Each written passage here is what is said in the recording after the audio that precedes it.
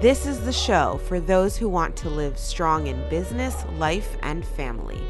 Welcome to the Warrior Her podcast.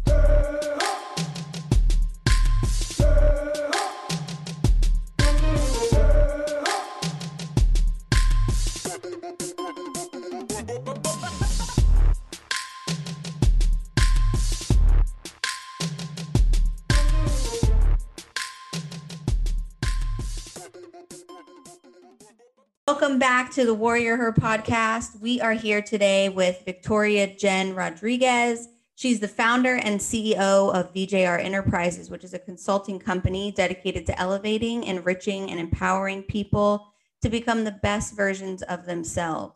She's been a leadership strategist and brand consultant for 15 years, over 15 years, shifting mindsets from I can't, I'm too scared to I can and I will. Victoria Jen is also the president and founder of the Female Collaborative, a global network for progressive women focused on revolutionizing the way women work and do business together, recently recognized by Forbes. She's also the host of widely popular IGTV series, Women Who Roar, that has garnered over 4 million downloads. Past guests have included Soledad O'Brien, Susie Orman, Rosanna Scotto, Swin Cash, and other female icons. Given her passion for diversity and inclusion, she launched her own show, Victoria Jen TV, on YouTube, highlighting stories of professionals of color who have achieved success by remaining authentically true to who they are. She's done 1,000,001 other amazing things, and now she's here to talk to your girl on the Warrior Her podcast. So please, everybody, welcome Victoria Jen Rodriguez. Hi, so excited to be here. I'm so excited to have you, and just there's so many things that I didn't mention because I really want to leave a little bit to the imagination for people that are here. So, yes. Let's just start at the beginning though. So where were you born? I was born in Brooklyn, New York, East New York. And what was life like growing up in Brooklyn for you? So I was born in Brooklyn, but raised in Queens. Did a small stint in Orlando. But majority of my life, I was raised in Queens, and life was good. I was raised by a single dad. I was a big time daddy's girl, still am a big time daddy's girl. And he made sure that I was spoiled and that I didn't need for anything. And it was very interesting because as you get older, you start to understand like the class system, and you kind of understand like where you really were when you were growing up. And it was so interesting as an adult to learn that as a kid, like I thought I had everything, literally anything I wanted, I got. But in the scheme of things, we were probably on the cusp of kind of middle income. But as a kid, I thought we were rich. Do you think that your dad did that intentionally? I think that my dad, all right, we're going to get all into it, girl. We're going to get into this. So the way that I was born, so my mother was married, my father was married. They both cheated on their spouses and had me. So I was a love child. And the story goes that at first, my father didn't even want to have me because he was married. He had a whole family and he was nervous. He was just like, no, you shouldn't have the baby. But my mother wasn't having it. She was like, I'm having this baby. And supposedly when he came to the hospital and he saw me, his heart melted, and the rest is history. My mother named me after my father. So my father's name is Victor and I'm Victoria. And she did that purposely because she wanted to make sure that my dad knew, like, this is a bond that you will not be able to ignore. And, ever since my dad, my mom and my dad tried to make it work, didn't work. And I decided I wanted to go live with my father. My father raised me since I was about 9 on his own. And do you have any other siblings then?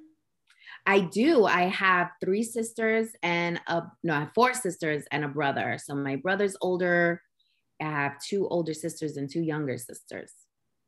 And were you around them a lot when you guys were children because of the situation that you guys like? Yeah, so it was an interesting family dynamic, as you can imagine. I grew up mainly with one of my sisters who came from my mother's previous marriage. And that's also an interesting story. So my sister is Black. Her father is Black, and we share the same mother. My father's Puerto Rican. And we grew up together for pretty much the majority of our lives until my sister turned about 16, and then she went to go live with her dad. Okay. And so did you always know that this was like that your parents kind of were together when they weren't, quote unquote, supposed to be together?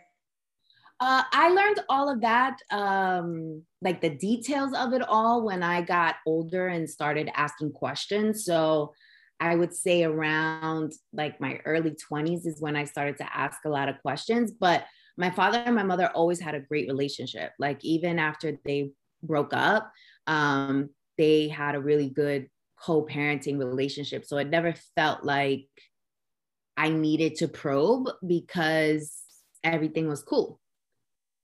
But when I got older, I felt like, okay, hold on. This is like, I need more of the details around this. And now, were you already in college during this point when you started kind of figuring out some of your family history? I was, yes. And you went to college. Is it called Baruch College? Am I saying that right? Baruch. Baruch. Okay. Yes, it's under CUNY, which is a city university under in the city of New York. And I was just having this conversation the other day that guidance counselors in high school are really, they have a lot of responsibility. Like I had no exposure to what an Ivy League school was. And I blame that a lot on my guidance counselor because I had the grades. I had the grades to go wherever I wanted. And I just didn't know. And I'm the first one in my family to go to college. And so I had nobody to tell me otherwise. And so whatever my guidance counselor presented to me is what I went with, right? Because I was looking to her for guidance and I didn't know what I didn't know. And so I would say the most, like it was between Pace and Baruch. Those were the two schools that I was considering. And I decided to go to Baruch because I got a full scholarship. And it was known for finance, which is what I wanted to do at the time. So that's how I ended up there. Now, this is slightly off of the topic, but since we're talking about guidance counselors and school, do you think because of the area that you came from, Ivy League schools weren't talked about because, do you think the counselors automatically write you off? Or do you think that they just don't know because they don't know? I mean, if they're a guidance counselor and they don't know what Ivy League schools exist, they shouldn't have their job, in my opinion. I think it had to do with, I grew up, like I said, and on the cusp of middle income. And I think that they, at that time, I think, students of color were treated differently. And I think that the one thing she did tell me was I should go away to school. She did say that. She was like, you should go away. You should go live on campus. You should have that experience. She did tell me that. But, I'm not sure. I mean, maybe it was a principal thing. I don't know. But I do know that this is going on in inner city schools where guidance counselors are not really telling kids what their full load of options are. They're kind of handpicking where they think they should go.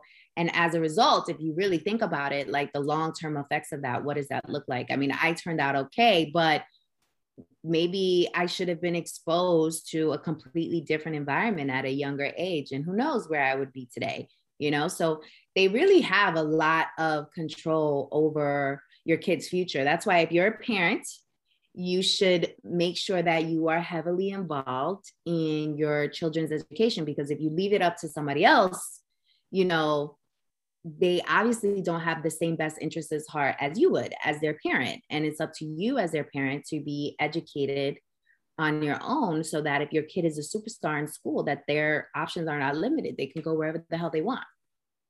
Well, and I think, there's so many points to that. So I was lucky enough that I worked in the school district, and lucky enough that I happen to work with children with disabilities. So even advocating for them even more, because they have double double the barriers as us as minorities. But we're so old fashioned the way we do things in school systems. So one, that was why I couldn't stay there. It wasn't open enough and progressive enough for me to. I feel like I can make a bigger impact outside of the school system doing things, and exposure, right? And I think that's an important one. One of the schools I worked at was a Title I school, and I happened to work with all the students who were bad, right? Behavioral Yeah. students who had so much grit, and their life circumstances had them, where academically it just wasn't important, but exposing them to what's actually possible is very important to me. And Yeah. it's something that teachers, unfortunately, they have a hard job. I'm not saying that. Please don't come for me. Yes, they have a hard job. However, exposure is important, and I don't believe in I can't. And so they might not fit in the mold of school, but what can they do? Like, I had a kid who was like talking to me, but he was like, I steal from the rich white people. He would tell me that. And I was like, honey, you don't have to steal from the rich white people. What do you want that they have that you can get? Right. Let's show you. And he was like, oh, I just sell drugs. And I'm like, listen, like my principal would probably hate me for saying this now, but I'm like, let's set up some financial understanding of what you think this drug money is actually going to do for you. Mm-hmm. This $2,000 that you might have, like, oh, I'm going to buy a house, and I'm like, no, you're not. Like, look what you can do, and that's a whole nother thing that I feel like we could talk about for probably hours and hours, is the school system and minority kids and how we're set up and just not being exposed. And then you're written off because, oh, he's a bad kid or she's a bad kid or whatever. And it's like, well, let's really look at what's going on in their life and see how we can fill in those gaps and show up for them, instead of treating them like, well, they're just another kid. They probably won't go anywhere.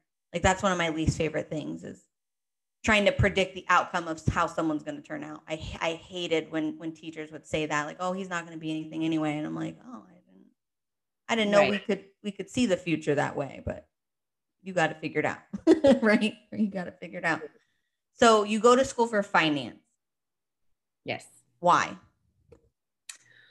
Well, I go to school for finance because I wanted to make money. I wanted to have stability. I wanted to, the concept of money was was a key driver. And it was also what I was exposed to. It was kind of like what I was exposed to the most in school. And it was just like, all right, well, this looks like the short ticket to start making some big money. So this is what I'm going to do. And so that's what I did. And what was your idea? Do you remember at the time of like what big money meant to you? I didn't have like a number in mind. I just wanted to make money. That was kind of like the thinking, like, okay, V, what's the quickest way for you to make money? Wall Street, finance. And I would take all these like tours of like the trading floor, and I would go into these rooms that would have like lined up trading desks, and it was just all so sexy to me, and it was just so intriguing to me. And I was like, huh, I can do this. Like, this is something that I can do. And I can make money. This is what I want to do. And it was interesting because I was like that until about my junior year.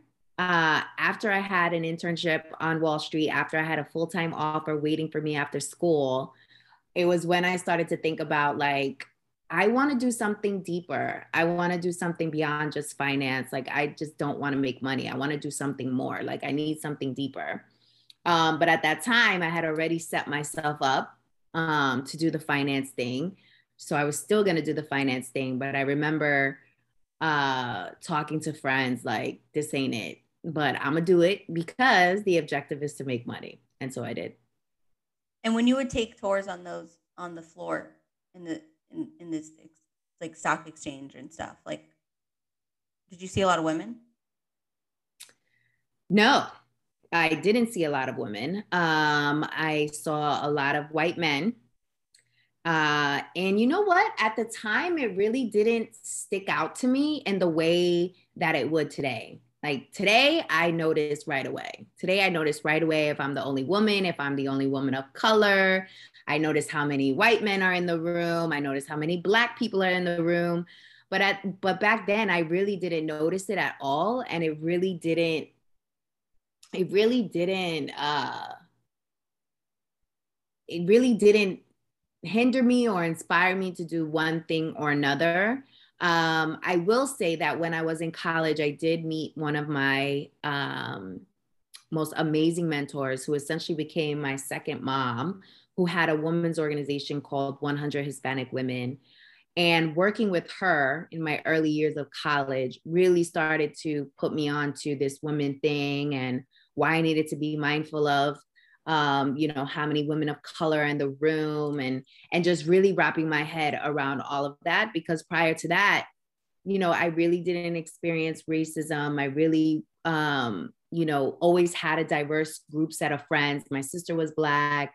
My dad was Spanish. I had white friends. So I never felt like diversity was at the forefront versus now. It's a much different world that we lived in, right? Do you think that diversity is more important now because we've made it important? Yes, absolutely.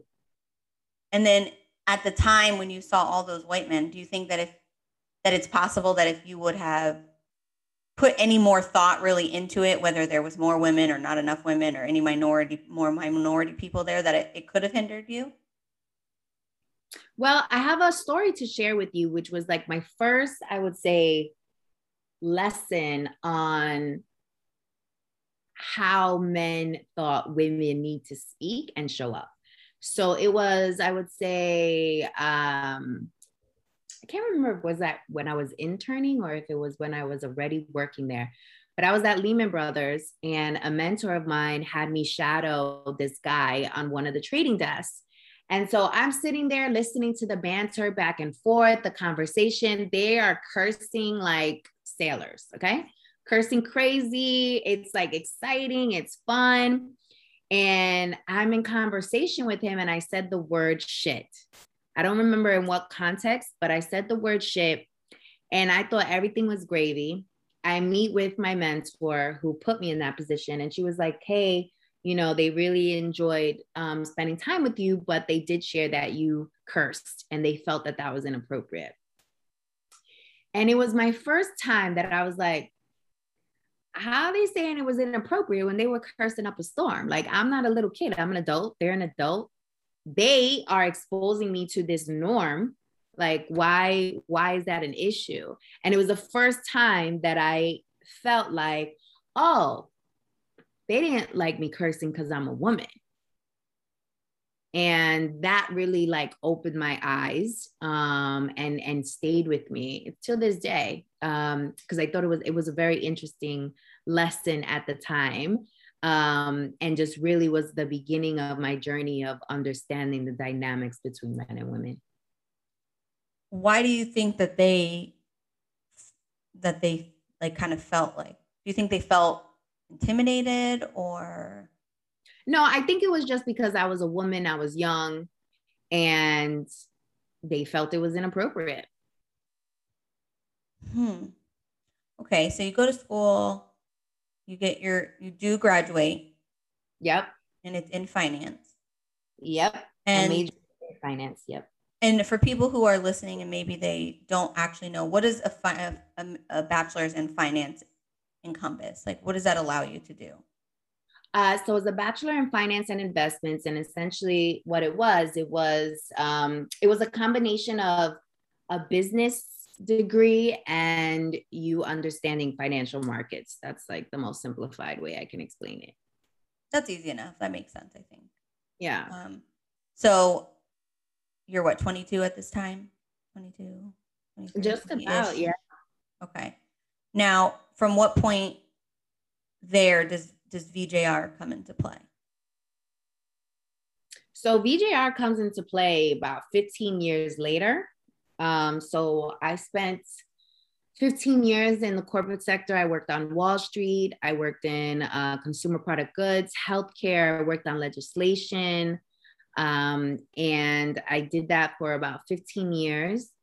And I worked on talent management, inclusion, and diversity later on in my career. Before you keep going, does it bother you that we have to talk about inclusion and diversity at all as minorities? Does it bother me? No, it doesn't bother me. I think it's a necessity. We need to talk about it as much as possible. Quite frankly, I think the fact that we haven't spoken about it as vocally as we are now is the reason why we're still in the situation that we're in. Okay. I was curious because sometimes I feel like it feels like that could box us. Like it's almost like why we're always the ones talking about it. And I feel like I don't know if I just want, feel like we need a little bit more allyship. Amanda Seales talks about that a lot. It's like, it's a little tiring, okay, I got to be the woman in the room. I'm the minority woman in the room, not the angry Black woman. And like, I have an opinion. I'm not angry. And I just, yeah.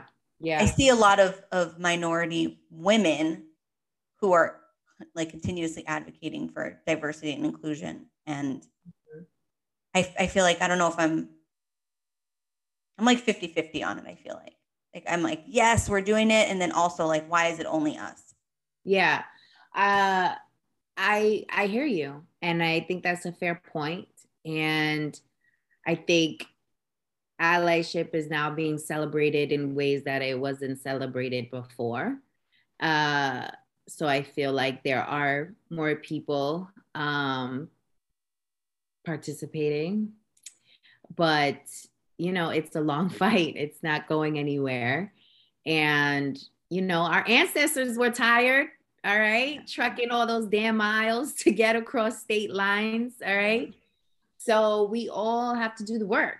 And until it's done, we can't give up. Yeah. Have you read The Magic of Thinking Big? No. Okay. I'll have to send that book to you. It's okay. An amazing book. I'm pretty sure it was actually a white man that wrote it, and it was in like the 50s. So definitely but the overall message is really good. And he kind of touches on some of these topics that in like a vague way. It's really good. It made me think of it as you were talking. Okay. So you're in corporate America. Yes. For 15 years. Yes. And then why step out on your own? Well, it happened kind of serendipitously because my last corporate job, I was at Johnson & Johnson, where I headed up talent management, and they laid me off. And I was going on, it was never my desire to leave corporate. Corporate and I got along very fine. I would travel on the corporate dime. I would get trained on the corporate dime. Like I was making a lot of money. Like corporate and I, we were good. But after the J&J job, I was going on a whole bunch of interviews. I was making it to final round and I wasn't closing. And I was like, why the hell am I not closing? Like I'm a closer. What is happening here?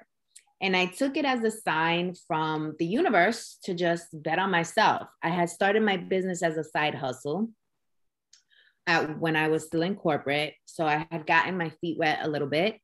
And then after I wasn't able to like close the deal on these interviews, I was like, you know what, V, you have savings, you have a skill set.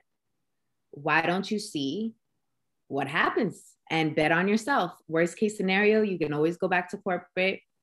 You have options. So do it, right? There's no regrets. Just do it. Because if you don't do it, you're always going to wonder, like, what if, what maybe? And so I did it. And 4 years later, I'm still doing it. And 4 years later, it is still the hardest thing that I have ever done. I am still, figuring it out. I've definitely made strides. But I'm still waiting. Like every entrepreneur has a journey, and some find that niche, that magic where it like comes earlier than others, and some have a journey and a process that is longer than others, right? And so I think for me, it's been very much about, without the journey, there is no promise. And so kind of discovering myself on that journey has been one of the most rewarding things that you could never get from a corporate experience. When you decided to start it, mm-hmm. Can you just kind of give us some insight on what that experience was like? When I decided to start it, I was really excited. I was like, oh my God, like I got my own business. Like, this is really cool. And, I would spend hours. I created my own website. I was recording videos. I had this energy that was just like through the roof, because it was exciting. It was new. I wasn't feeling much of the pressures or anything like that because it was so new, and I had stability with my savings. So it was just like this high vibe, gonna get it done, the world at my fingertips kind of feeling. Now, do you recommend, anyone who's listening that's interested in starting a business to have like a cushion like that, to where they can breathe a little bit when they're first starting their business? Yes. And I know some would argue on that because they feel like that cushion would make you complacent.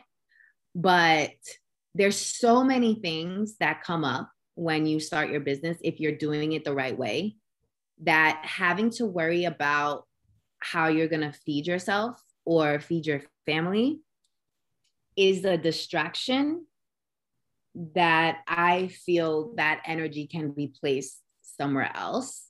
And some might argue that type of responsibility will be fuel. So it's really a matter of knowing yourself enough to know what are your triggers, what makes you move, what makes you the most productive. For me, even to this day, I will never live on my friend's couch for my business. It's not the lifestyle I want. And I always promise myself that you want to go on this entrepreneur journey, cool, do what you got to do, but I'm never going to give up my lifestyle. That's something that I'm never going to do. And if that means that, my entrepreneurship journey is short-lived, then it's short-lived, but that's the type of entrepreneur I am. I'm not going to be on somebody's couch. It's just not in me, because the business that I'm in is very much about inspiration. It's very much about mindset. It's very much about motivation. It's very much about becoming the best version of myself, of yourself. And I can't be the best version of myself on my friend's couch. And so tell us too, what is VJR? VJR are the initials of my name. So Victoria Jen Rodriguez. Mm-hmm. And tell us what the company is. So it's a consulting company that works both with businesses and consumers. So on the B2B side, I work with organizations to help them attract, develop, and retain talent, AKA their employees. So I build out campaigns around leadership development programs, inclusion and diversity consulting, executive coaching, and really just positioning organizations to be an employer of choice. So once they attract talent to come and work for them, how are they actually keeping them there? And so that's what I focus on that end. On the B2C side, business to consumer side, I do coaching, right? So I work a lot with women around actually helping them get clarity around entrepreneurship, helping them make the transition from corporate to entrepreneurship, helping them master their mindset and their confidence, and also selling to corporate as well as selling to government agencies. And with the mindset part, right? Yeah. What do you find is the biggest hurdle? Ourselves. So so many of us are standing in our own way because we are scared. We are scared of our own potential, and we are scared of the unknown and the ambiguity of things. Do you think that that's easy to grasp, to show someone that they're in their own way? It's so a lot of people know that they're in their own way. I would say that the majority of the people that I work with, they're aware, they're self-aware. They know that they stand in their own way, which is why they come to work with me, because they want to get the hell out of their own way. But that takes a level of maturity, which is why I work with folks who have more seasonality to them. So they have a few years of experience under their belt. I like that word. Seasonality. If you're listening, that means you're an adult. You have arrived at the point that you know you're full of shit, and right. You have accepted that you are full of shit, and that is why you are in the place you're in. Exactly. And it's actually very funny because I was having this conversation last night with my husband, and we were talking about finances, and we were talking about I had a business, I had a gym, and it was more of a woohoo, I can have a gym with nothing else. Just I can do it. No plan, no financial plan, no business plan, no marketing plan, no plan. Just woo, I can do it. Yeah, no, you can't, dummy. And it was just a very real conversation of like, I'm here because of the choices I've made. And although that's a tough place to be in, if you're listening, because there's no fingers anymore, you know? Oh, it was the gym. It was you. It was my husband. It was, oh, I have kids. No, it's me. Right. And I like that though, seasonality. I'm gonna have to use that. I'm just gonna say I'm seasoned now, people. Exactly. So leave me alone. Leave me alone if you must. So. Exactly. And then do you work with women and men? So I work, I've niched down just to women, but sometimes men do come to me and they ask if we can work together, and for the right client and the right price, we make it happen. And why do you feel like it's important for you to work with women? Well, I have always been very passionate about women initiatives from the time that I met that mentor that took me under her wing. And I just feel like women are still fighting a fight that they shouldn't have to. And we also go through a lot more than men, in my opinion, in terms of the workplace, in terms of our position in society, our families, our friendships, our businesses. And so I want that to be a part of my legacy. I want my legacy to very much speak to the evolvement and evolution of women. And how do you determine the pricing of services that you're providing, either B2B or B2C? I'm going to pivot a little bit from that mindset. Yeah. So pricing is very much correlated to your worth and how you want to be perceived in the market, and also understanding what is the market rate, right? So a great place to start is speaking to people in the space and asking them what's their pricing structure, what's their model, doing research, figuring out what's the market rate, and then deciding for yourself, given your expertise, what are you going to price yourself at, which is another reason why I niche down on women. Women have a very difficult time talking about money, asking for the money that they deserve. They usually are discounting themselves all the time. And you need someone like me in your life that's going to tell you, fuck all that. I'm sorry. I hope I can curse on your podcast. You know, ask for top dollar. Always, my rule of thumb is always ask for 10 to 15% more of what your bottom line is, what you're going in for. Because everybody's going to try and negotiate you down. Everybody's in the business of paying less and getting more. And so with that in mind, you need to understand that you need to give yourself enough negotiation room where you still get, you know, the bottom line that you're going after. But if you come in at a low number, you're just going to continue to go lower and lower and lower because somebody's still going to try to negotiate you at a lower number.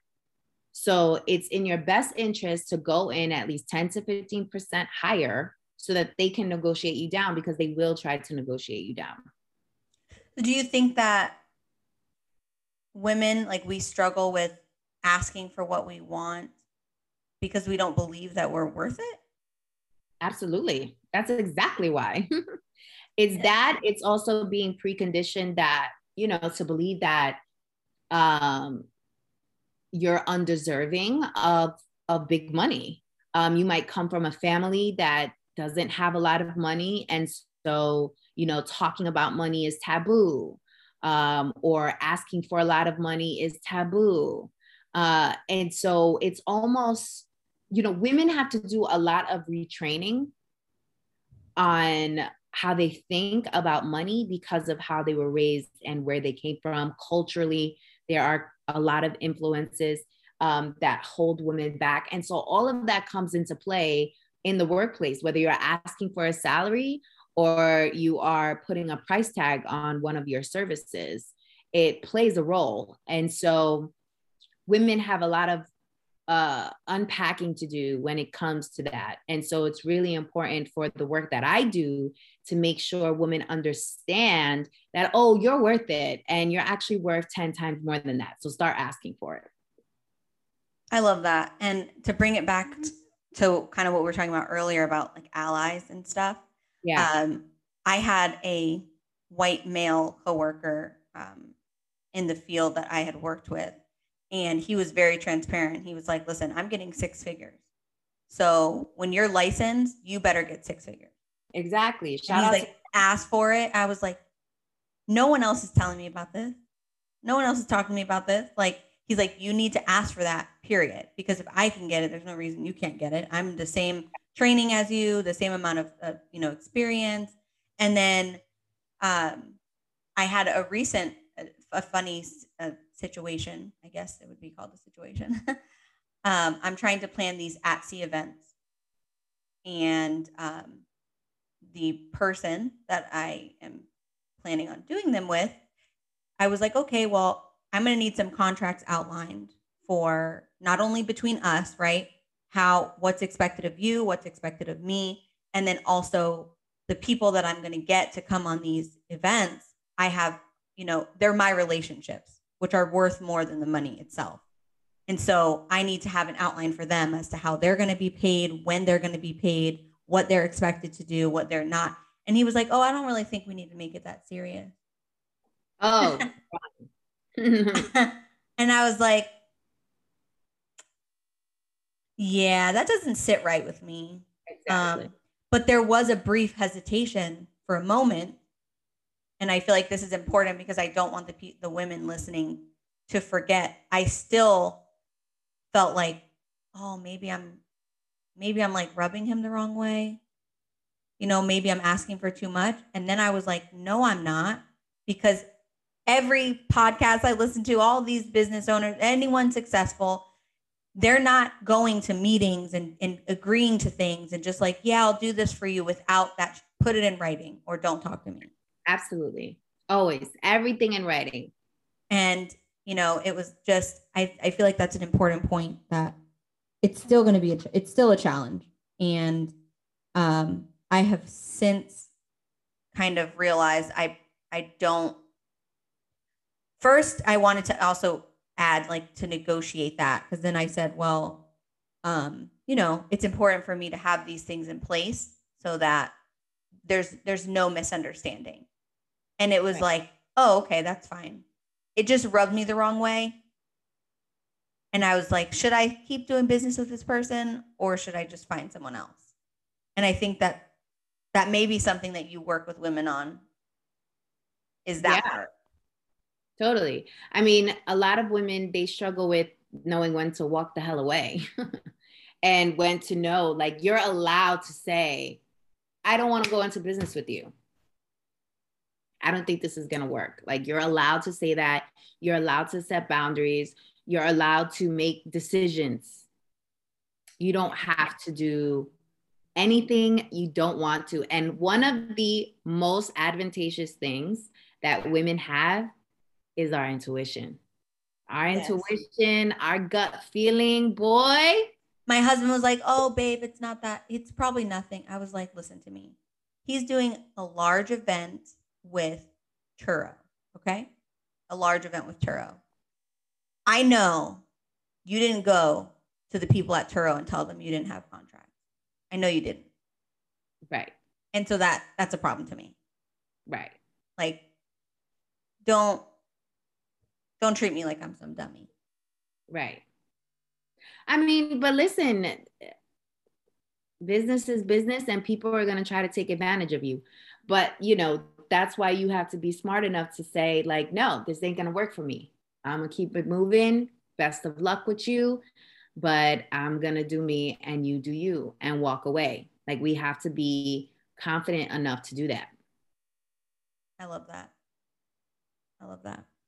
So 4 years later, right?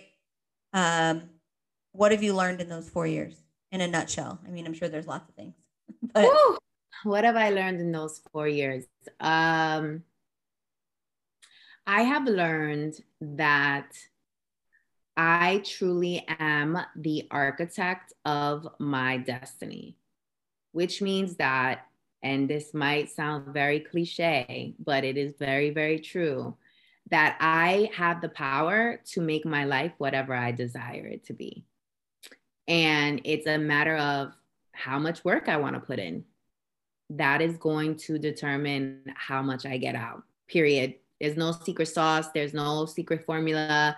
There's no quick pass go, get all the way to the home run. Nope. It is literally, what is your work ethic? How disciplined are you? What sacrifices are you willing to make? And that is what will equal where you end up in life, period. I love that. I just saw a quote that said, you're born looking like your mother and father, but you die looking like the decisions that you made. Mm-hmm. And I just recently lost my grandmother who raised me. And it was a very, very, just I believe when you have children, if you have children and you're listening, and when you lose people who are close to you, those are the two big factors that can jolt you into progress or failure. Mm-hmm. And for anyone who is listening that may resonate with this, I think it's very important that you can choose whatever you want. And it is a choice. And it's scary. And it's uncomfortable. And you're going to doubt it. But like she said, you can do it. It's just, what are you going to give up? But also, what are you going to gain if you give up these perceived things that you're even giving up? Right. You know, what are you going to actually gain rather than give up? Right. And yeah, that's so great. And who's your ideal client? My ideal client is a woman who is ready to put in the work, who is ready to do the ugly work, who is ready to be challenged, and who is ready to do whatever she needs to do to get where she's trying to go. That's it. She just got to be ready. And so what if you have a woman who comes to you and says, hey, you know, I'm ready, but I can't afford you. Well, You're not ready, or? so here's the thing. So I operate at a premium, and I operate at a premium because I've worked my ass off to operate at a premium. Mm-hmm. And I also know the power of my coaching. And I know that if you listen, where I will get you. And that comes with a premium price tag. So if you're ready and you can't afford me, then you're not ready, because someone who is ready will find the money and they will figure it out. Or they will get creative and they will attend my free webinars. They will listen to me on Clubhouse. They will listen to all of my podcasts. They will comment on my pictures on Instagram. They will try to build a relationship with me, because then they know, like, oh, well, if she sees that I'm proactive, she might engage with me more, right? Mm-hmm. And I think, people assume that if they can't afford something, then that's it. I can't do anything. There's no point of me continuing on. When really what this all boils down to is relationships. Like, if I had a woman in my community who was showing up every single time, who was going out of her way to invite people into conversations, who was commenting on all my stuff, who was literally following my career, who was doing blog posts about me, just showing that love and showing that commitment. And I know that she wants to work with me. I might work with her for free because of her proactiveness and her being creative and her wanting to build a relationship. But that depends on what's going on. I don't want to encourage anybody. Yeah. that's gonna come. But what I'm saying is, the takeaway is just because you can't afford something doesn't mean you should give up. Figure it out. Figure out how you can make it happen. Yeah, and I think that's also, as we kind of wrap up, there's a big point is it's one of the things of why I don't like to say can't. Yeah. Because can't is so final. And it means that there's also no creativity that's going to go behind it, because you already said, I can't work with Victoria. So right. I guess it's just over.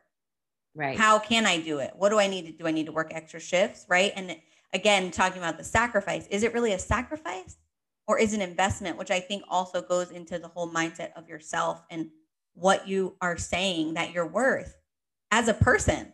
Am I worth this investment in working with you if I truly believe you're going to get me where you're going to help me get what I want? Right. Is there a dollar amount that even matters? I don't know. That's only a question you have listening. If that even matters. Is it $50? Is it $5,000? 50,000, 50 million?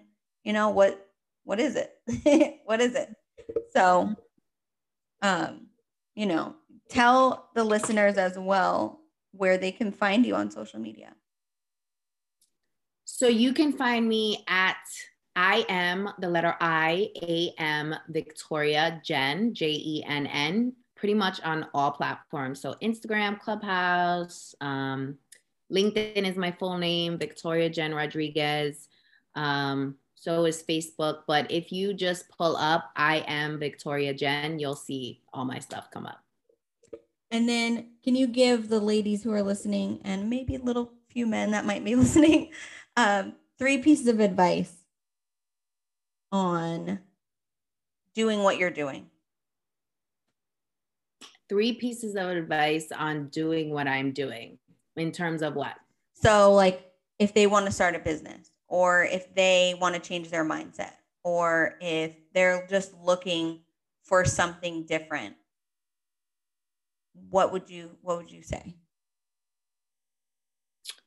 Well, my first piece of advice is slow down and write down what you want. A lot of folks don't know what they want. They're going by what they see on social media, by what they think they're supposed to do or they're supposed to want, instead of really identifying what it is that they want. So slow down, take the time to figure out what you want. Once you figure out what you want, then I want you to figure out, well, what do I need to do to get it? do the research, talk to whoever you need to talk to figure out what you need to do to go from point A to point B, right? Then once you figure that out, execute. Even if you don't know what the hell you're doing, just do. You will figure it out as you go. You'll make mistakes. You're supposed to make mistakes. That is when you're going to learn the most about yourself. That is when you're going to learn the most about your work ethic, about your resiliency, and also about your mindset. And so slow down, identify what you want, figure out the steps you need to take in order to get what you want, then execute. This has been a power hour for sure. Thank you very much for just honestly taking any time, any of your time. You're busy. You could be doing anything on a Saturday morning, and you're talking to me and sharing all this valuable information with all these women who are listening. So thank you very much for joining me today. Thanks for having me. Thanks for listening to the Warrior Her podcast. Don't forget to join us next week for another fun episode. Go like, subscribe, rate, and leave a review on iTunes. Until next time, Warriors, remember, girls really do run the world.